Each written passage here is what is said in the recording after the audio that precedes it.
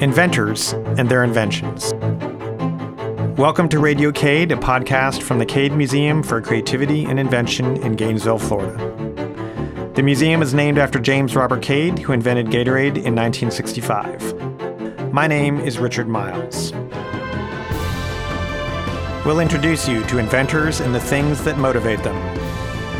We'll learn about their personal stories, how their inventions work, and how their ideas get from the laboratory to the marketplace.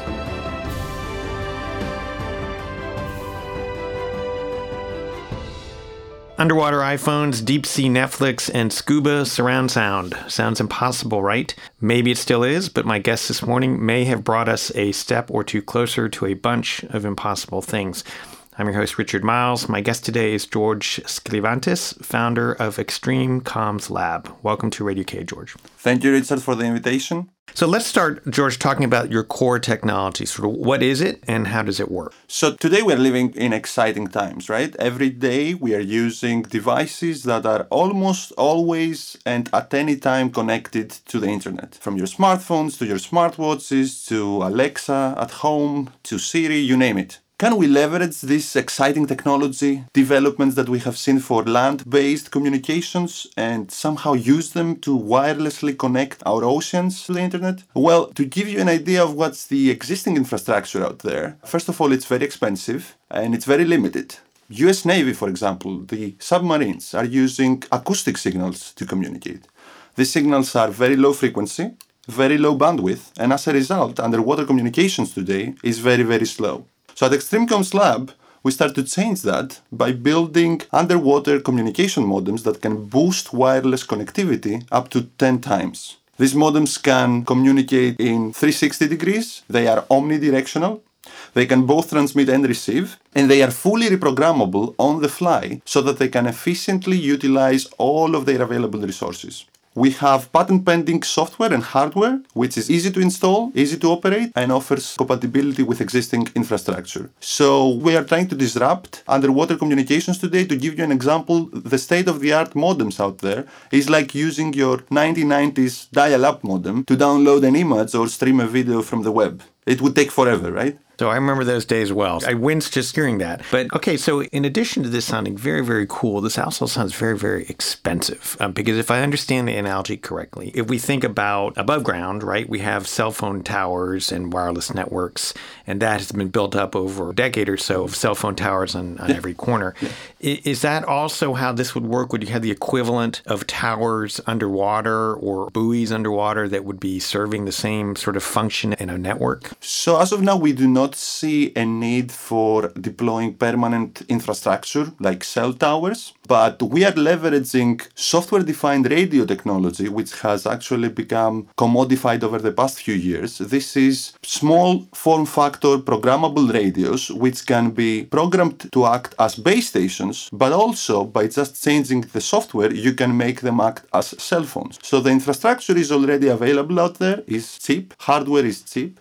What we are building is software and a method that will enable these hardware modems to communicate faster underwater. So the existing nodes are actually existing radios, and these would be on ships or submarines or... Yeah. Okay. Yeah, the idea is to attach them to potential users of an underwater network like submarines, scuba divers, as you mentioned. But we will be building that network using two technologies. One of them will be swimming vehicles, which will be carrying our own underwater modems and will be able to communicate and navigate underwater. And the second key technology is gateway sea surface stations. These stations will be sitting at safe spots at the sea surface. They will be equipped with Extreme Comms Lab communication solutions, which will be offering dual underwater and over-the-air communication. So they will be acting as a relay gateway sitting at the sea surface, relaying all the data from our underwater modems to maybe a satellite or a cellular base station that is close by.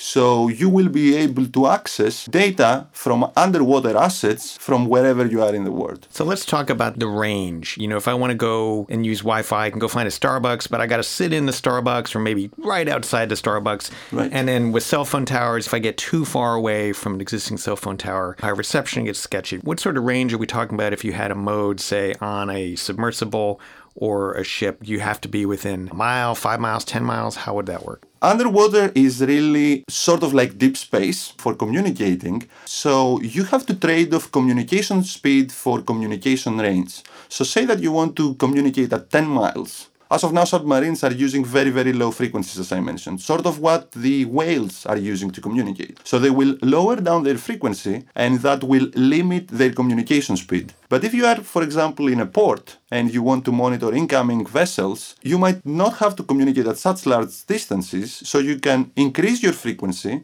get more bandwidth, and that will give you more speed. So there is no one-size-fits-all solution. But at the end of the day, you need a programmable on-the-fly modem that can adapt to the application. So if the application is having high-range communication specifications, then we can on-the-fly reprogram the entire network to satisfy these requirements. I see. Let's talk a little bit about submarines. I have a personal interest in this. My son is a communicator on a fast attack submarine and currently somewhere under the Pacific Ocean. I don't know where. And I'm surprised listening to him, as you said, how limited actually the communications options are, even for a very expensive military submarine. Mm-hmm. So is the main market for your technology at this point military or government customers, or are there enough commercial applications out there that you wouldn't be dependent on governments buying this? Right.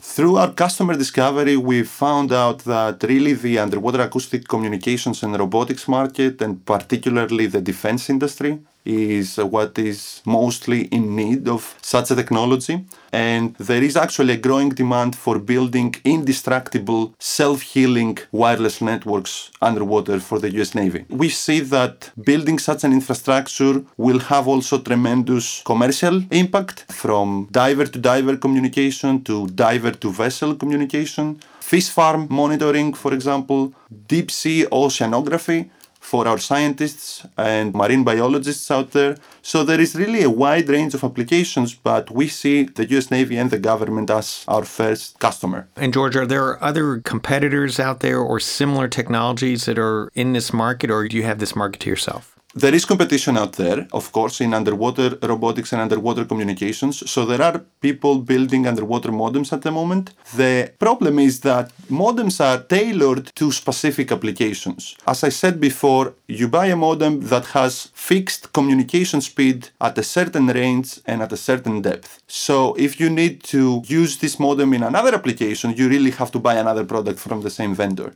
So what we offer is really on-the-fly reprogrammable modems that somebody can throw them out there in the ocean. They can find out what's the best way to network and be active at all times so that they can react to any interference or anybody that tries to disrupt the communication in this network. So it sounds like you're really competing in terms of flexibility and just the ease of setting this up, right? Correct. Let's talk a little bit about the company aspect of it. So this is a technology licensed from Florida Atlantic University, is that correct? So the technology has been developed as part of our research group while the group was up in State University of New York at Buffalo. I see. The group just moved as of last year in Florida Atlantic University. We have a provisional patent application that has already been filed from the inventors of Extreme Comms. And by the end of this summer, actually, we will be filing for the full patent. And we plan on filing a second patent by the end of the fall semester. So you mentioned a group. Is this a company yet? Have you actually formed a company? We've incorporated officially as of last October in Florida as Extreme Comms Lab, Inc. We are a research group, as I said, because the three co-founders of Extreme Comms Lab are faculty and a PhD student working at Florida Atlantic at the moment.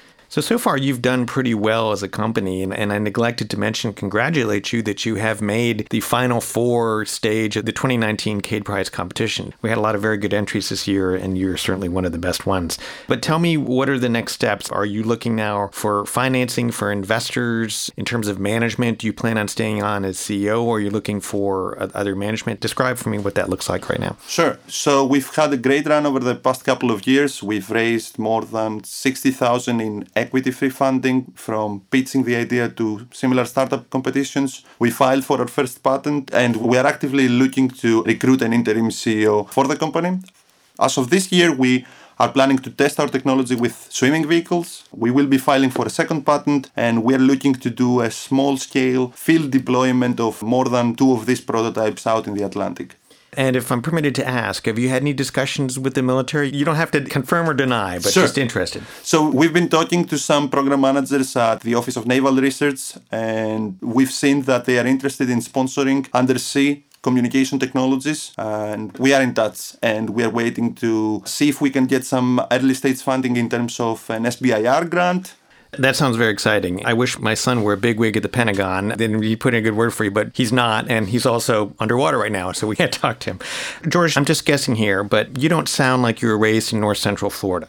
So tell me a little bit about your background. How did you end up in this field? But let's go back further than that. Where were you raised? Does entrepreneurship run in your family? What did your parents do for a living? That sort of thing. So I was born in Athens, Greece, in 1986. My parents haven't been involved in entrepreneurship. My father is a school teacher and my mom has been working for a financial institution. So since I was young, I was always tinkering around with computers. I studied for my bachelor's degree in electrical and computer engineering at the Technical University of Crete, at the island of Crete, down in southern Greece.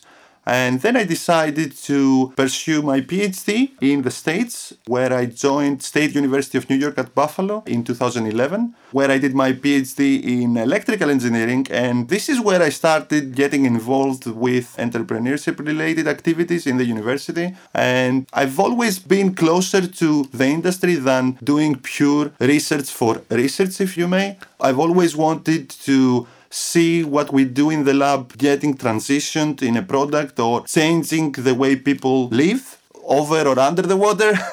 So that's where it really all started. And now I'm here at Florida, I think, which is the best state at the moment to do underwater research, both because of the weather and because having the ocean right next to you. Right. Yeah, you can't get much better than Florida being surrounded by water, almost, right? Yeah. George, were you always a good student? Did you always do well in, say, math and science classes? I wouldn't describe myself as the best student, but I was always interested more in math, physics, and as I said, I was always tinkering with computers myself, learning to program. Around 15 years old, I know kids now start doing that thing around 6 or 7 years old. So, yeah. And as you and your colleagues came up with this idea for underwater communications, do you remember a particular moment in time where it just sort of popped into your head, or was this a long time thinking about it? Describe how that thought process played out. So really, me and my co-founders, as I mentioned, signal processing and wireless communications and networking researchers, we are solving problems related to communications in different environments. Either this is over the air or under the water or over the water surface. So as I mentioned, underwater is really like the deep space. 75% of the world is covered by water, yet we do not really know a lot about it, right? If you think about it, we know more about the surface of Mars than we know about 30,000 feet below the surface of the water. So that's really a big challenge, and we think that commercializing and making available that kind of products to the market will span out research from similar groups to disrupt ocean engineering and the marine market as a whole. So it wasn't like you were off in a boat off of coast of Crete and you dropped your cell phone in the water like, God damn it, if only I could talk to them. So, well, that's very interesting. So, George, you're still very young. And to be honest, everyone starts looking young to me at my age. But you've already been around for long enough to take an idea that you developed in the laboratory, you and your colleagues.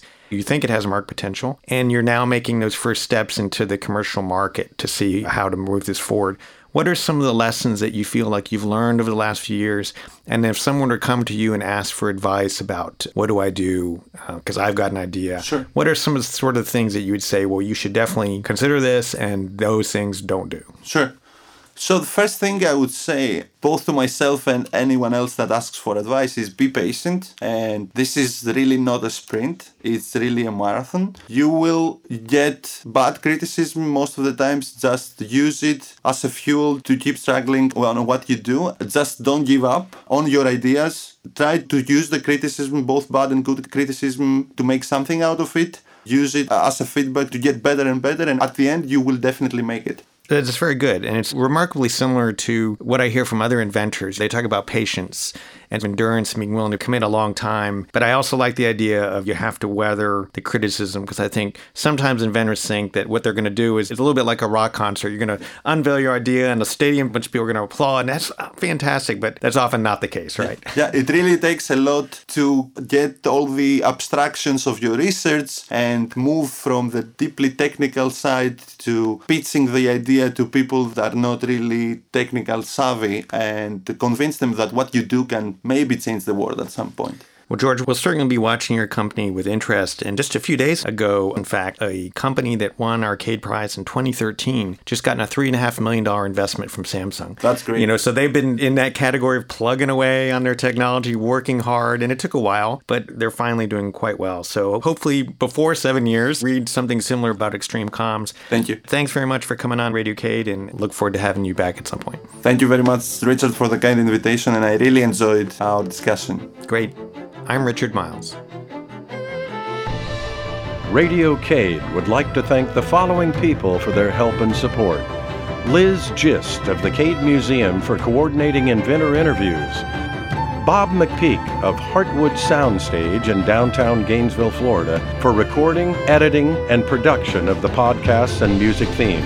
Tracy Collins for the composition and performance of the Radiocade theme song featuring violinist Jacob Lawson. And special thanks to the Cade Museum for Creativity and Invention, located in Gainesville, Florida.